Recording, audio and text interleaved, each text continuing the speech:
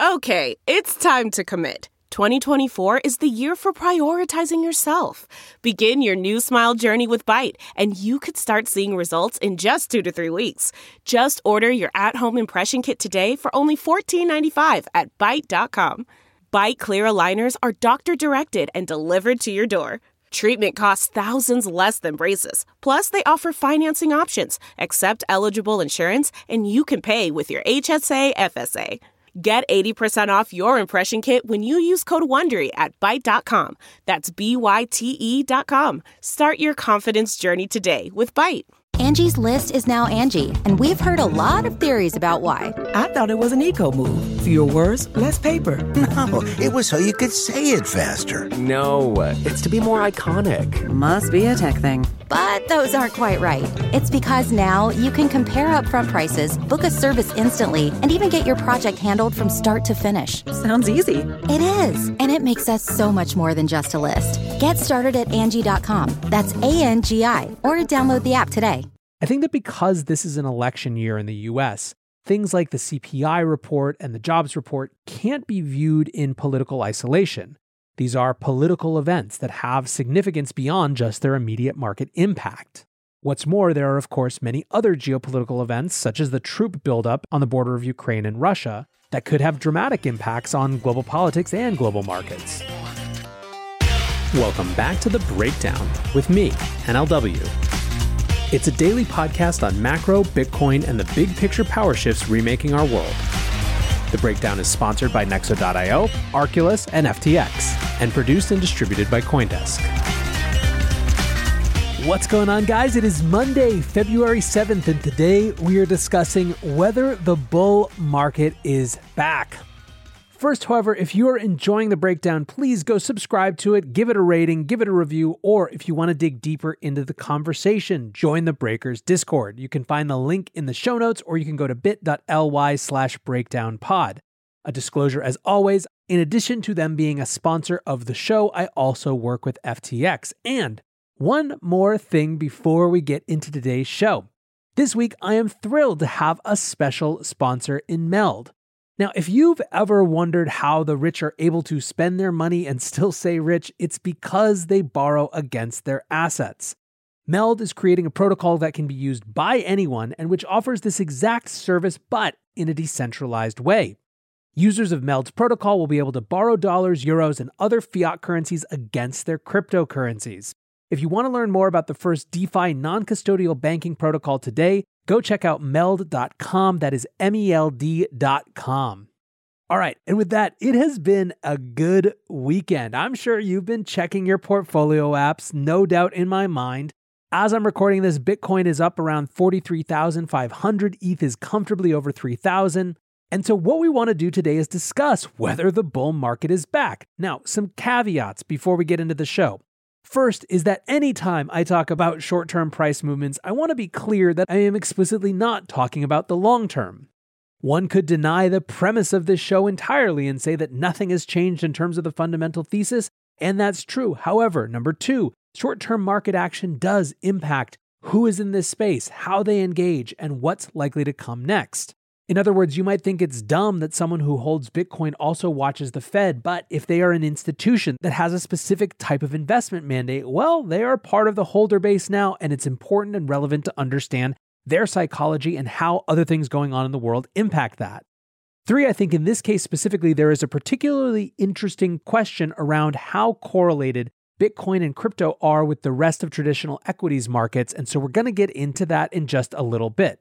But first, let's talk about what's been happening. So going back to Friday, there was a 7% move up at the New York market open to reach around 40,000. And obviously that's a big, nice psychological number because we've been under it for a little while. A couple hours later, there was another 2.5% up in the hours leading up to the Asian markets opening to reach 41,500. Markets then traded in a pretty tight band all weekend around that 41,500 number before finally breaking through 42,000 on Sunday night. Now, some had wondered if part of this was a market structure question.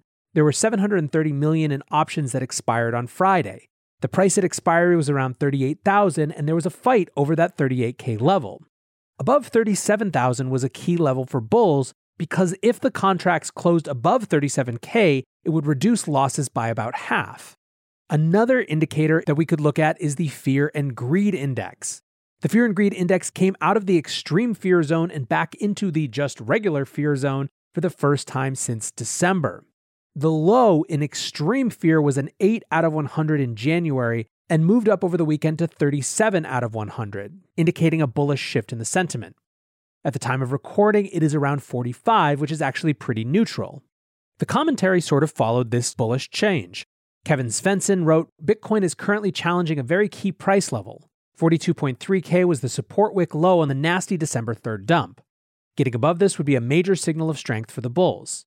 Crypto Burb writes, after months of deep correction, Bitcoin breakout to the upside is now confirmed. As the market is heading towards the end of the week, Bitcoin has already shown a steep momentum boost. The bulls have regained the upper hand. Is 50K possible? William Clemente wrote last Friday, diagonal lines are pretty much a meme. Key resistance is still 41K. Close above that and we can start eyeing confluence of yearly open and short-term high realized price around 47K, one step at a time. So obviously those numbers, you already know them, you don't need to be told them, but the question I imagine that's much more relevant is, how real is this? Is this just a bullish correction, or does this mark a more fundamental shift? At the end of the week on Friday, Macroscope tweeted, as last week progressed, Bitcoin went from a top sell candidate for portfolio managers when they needed to raise cash to the asset at the bottom or off their sell sheets. Subtle under-the-tape shift that started happening even before Friday's surge. Let's see if this continues. One indicator that some have pointed to is long-term hodl waves. Lynn Alden shared a chart that showed the percentage of Bitcoin that had been held for greater than a year, and what you can see is that a structural low point in terms of long-term hodling has reversed and has started to go back up in 2022 after bottoming in Q1 of 2021 and then plateauing for the rest of last year. 1 year plus hodlers now represent around 55% of total supply, and it's looking to test all-time highs. Now, Lynn had also made another interesting point about when to actually pin changes in the Bitcoin market all the way back in January when she wrote, Bitcoin has been in a bear market in terms of demand since Q1 2021, back when ARK peaked. However, the supply side has been unusually tight for this year, holding up price to a surprising degree, even touching slightly new highs at one point since then. Dry kindling, no spark. On-Chain College goes a little bit deeper on some of these same trends. They wrote, Bitcoin long-term holder supply has increased 11.2% in the last year. 76.4% of the circulating supply is held by long-term holders 6 months plus. This increase is driven by the 6 months to 12 months age band, plus 8.8%. Bitcoiners who joined the movement last year are hodling for the long haul. Nexo is a trusted and easy-to-use crypto platform where you can buy cryptocurrencies at the touch of a button and start earning up to 18% annual interest that is paid out daily. They support all of the major assets on the market and even allow you to swap one asset for another or borrow cash against your crypto without selling it. Nearly 3 million people in over 200 countries trust Nexo with their digital assets. So whether you're just getting started or you're a seasoned pro, get the most of your crypto today with Nexo at nexo.io. Meet Arculus, the next generation cold storage wallet. Arculus secures your crypto using 3-factor authentication, providing a simpler, safer, and smarter way to store, buy, swap, send, and receive crypto.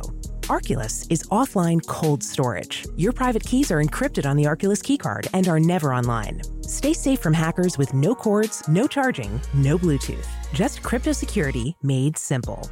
Buy now at getarculus.com. That's GETARCULUS.com.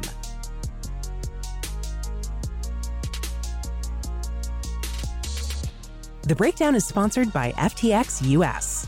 FTX US is the safe, regulated way to buy and sell Bitcoin and other digital assets, with up to 85% lower fees than competitors. There are no fixed minimum fees, no ACH transaction fees, and no withdrawal fees. One of the largest exchanges in the US, FTX US is also the only leading exchange that supports both Ethereum and Solana NFTs.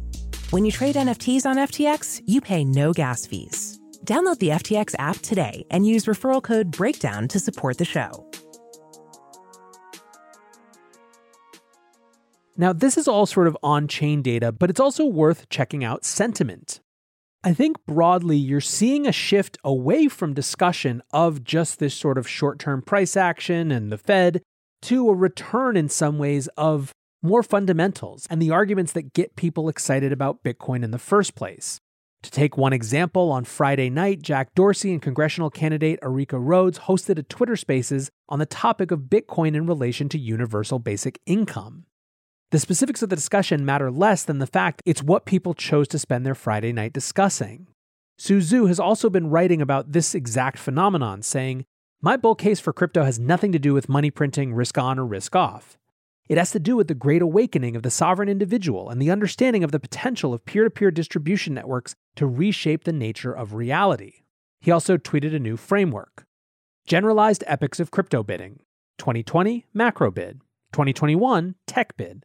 2022, geopolitical bid. Another framing, 2020, uninflatable. 2021, programmable. 2022, censorship resistance. This is something you'll see a lot if you go check out Bitcoin Twitter or crypto Twitter in general right now, this discussion of censorship and censorship resistance. There's definitely something in this zeitgeist. If you've been paying attention at all to trucker protests in Canada around vaccine rules, when GoFundMe shut down their fundraising platform, a number of Bitcoin-based fundraising alternatives popped up. One curated by Hodlnaut has raised nearly $400,000 in Bitcoin from nearly 4,000 people.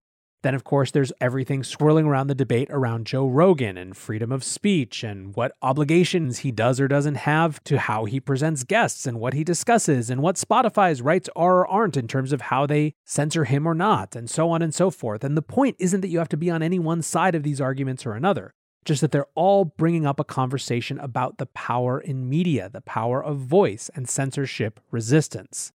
Now, what this creates in some ways is a tension between the bigger picture and the short term. Is everything happening in Bitcoin and crypto being driven by this larger prerogative and this larger quest for censorship resistance in the human experience? Or is it all about what Jay Powell says next? Jeff Dorman tweeted this weekend, "Crypto Twitter. Tokens are the future of democracy, wealth equality, technology, and escape from global untrustworthy elites that ruin this world with debt and inflation. Also, Crypto Twitter. I'm short because Arthur and 13 ECB and Fed officials over 65 years old are jawboning. I trust them." Su Zhu also added, "One of the fastest ways to dox yourself as a crypto pleb is to ask, what's the reason for the Bitcoin pump today? Its path to $1 million is preordained. On any given day, it needs no reasons." I agree with the emotion behind Su's post, but I don't think it's quite that simple. One of the things that has happened, obviously, over the last 2 years has been a natural increase in correlation.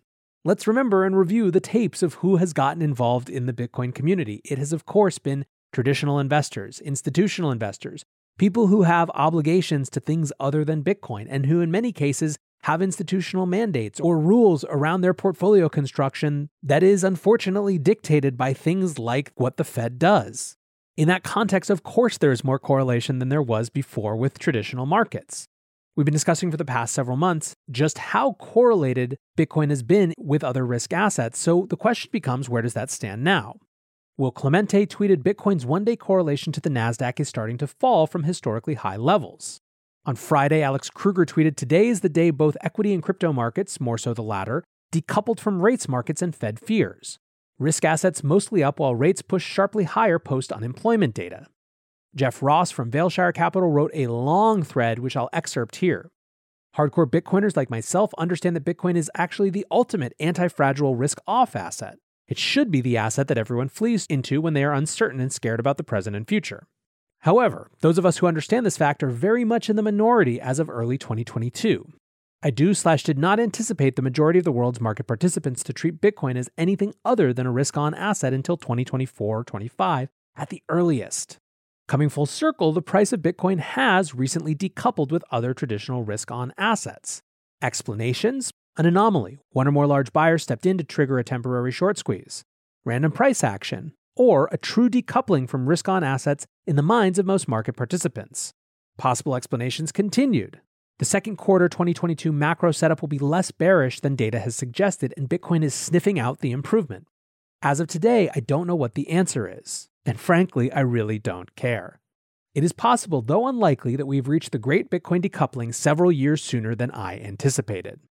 Back to NLW, and one thing that many seem to think is that to the extent that we are shifting out of the bleakness of the last month, it's possible that the market has just fully grokked and priced every negative bearish possibility in.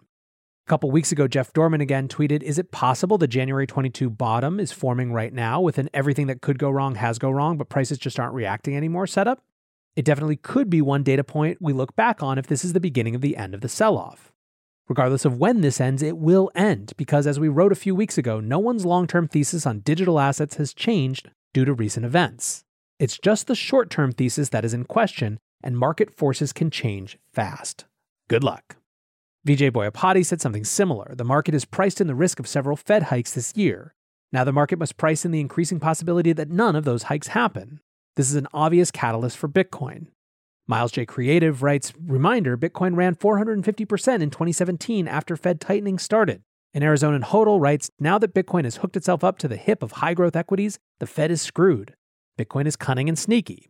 The Fed tightens and a deflationary death spiral ensues. The Fed loosens to protect equities and Bitcoin outperforms everything." So that's a bit of a picture of what's going on, but let's talk about what's coming up this week that could give us more clarity. And let's go to a thread from Alex Kruger to do that. He writes, "Only one major risk event next week, U.S. inflation data on Thursday. Markets may then take a break from major headlines until ECB March 11th meeting and Fed March 16th meeting. Think odds favor risk assets trending higher next 2 to 3 weeks unless inflation data is dreadful. The bear market is not over though. Easy markets would only make a comeback once the Fed ceases to be this hawkish and willing to crash markets. Things would get ugly if inflation surprises to the upside on Thursday."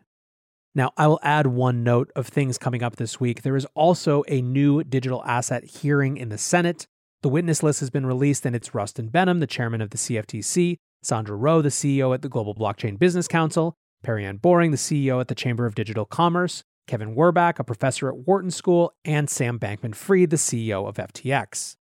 I think the thing to take away for me, and the thing that I'm watching most closely, is that idea that Sue presented of 2022 being a geopolitical bid. I think that because this is an election year in the US, things like the CPI report and the jobs report can't be viewed in political isolation. These are political events that have significance beyond just their immediate market impact. What's more, there are of course many other geopolitical events, such as the troop buildup on the border of Ukraine and Russia, that could have dramatic impacts on global politics and global markets. Still, I would be lying if I said it wasn't nice to wake up to a bit of green after a gloomy start to 2022.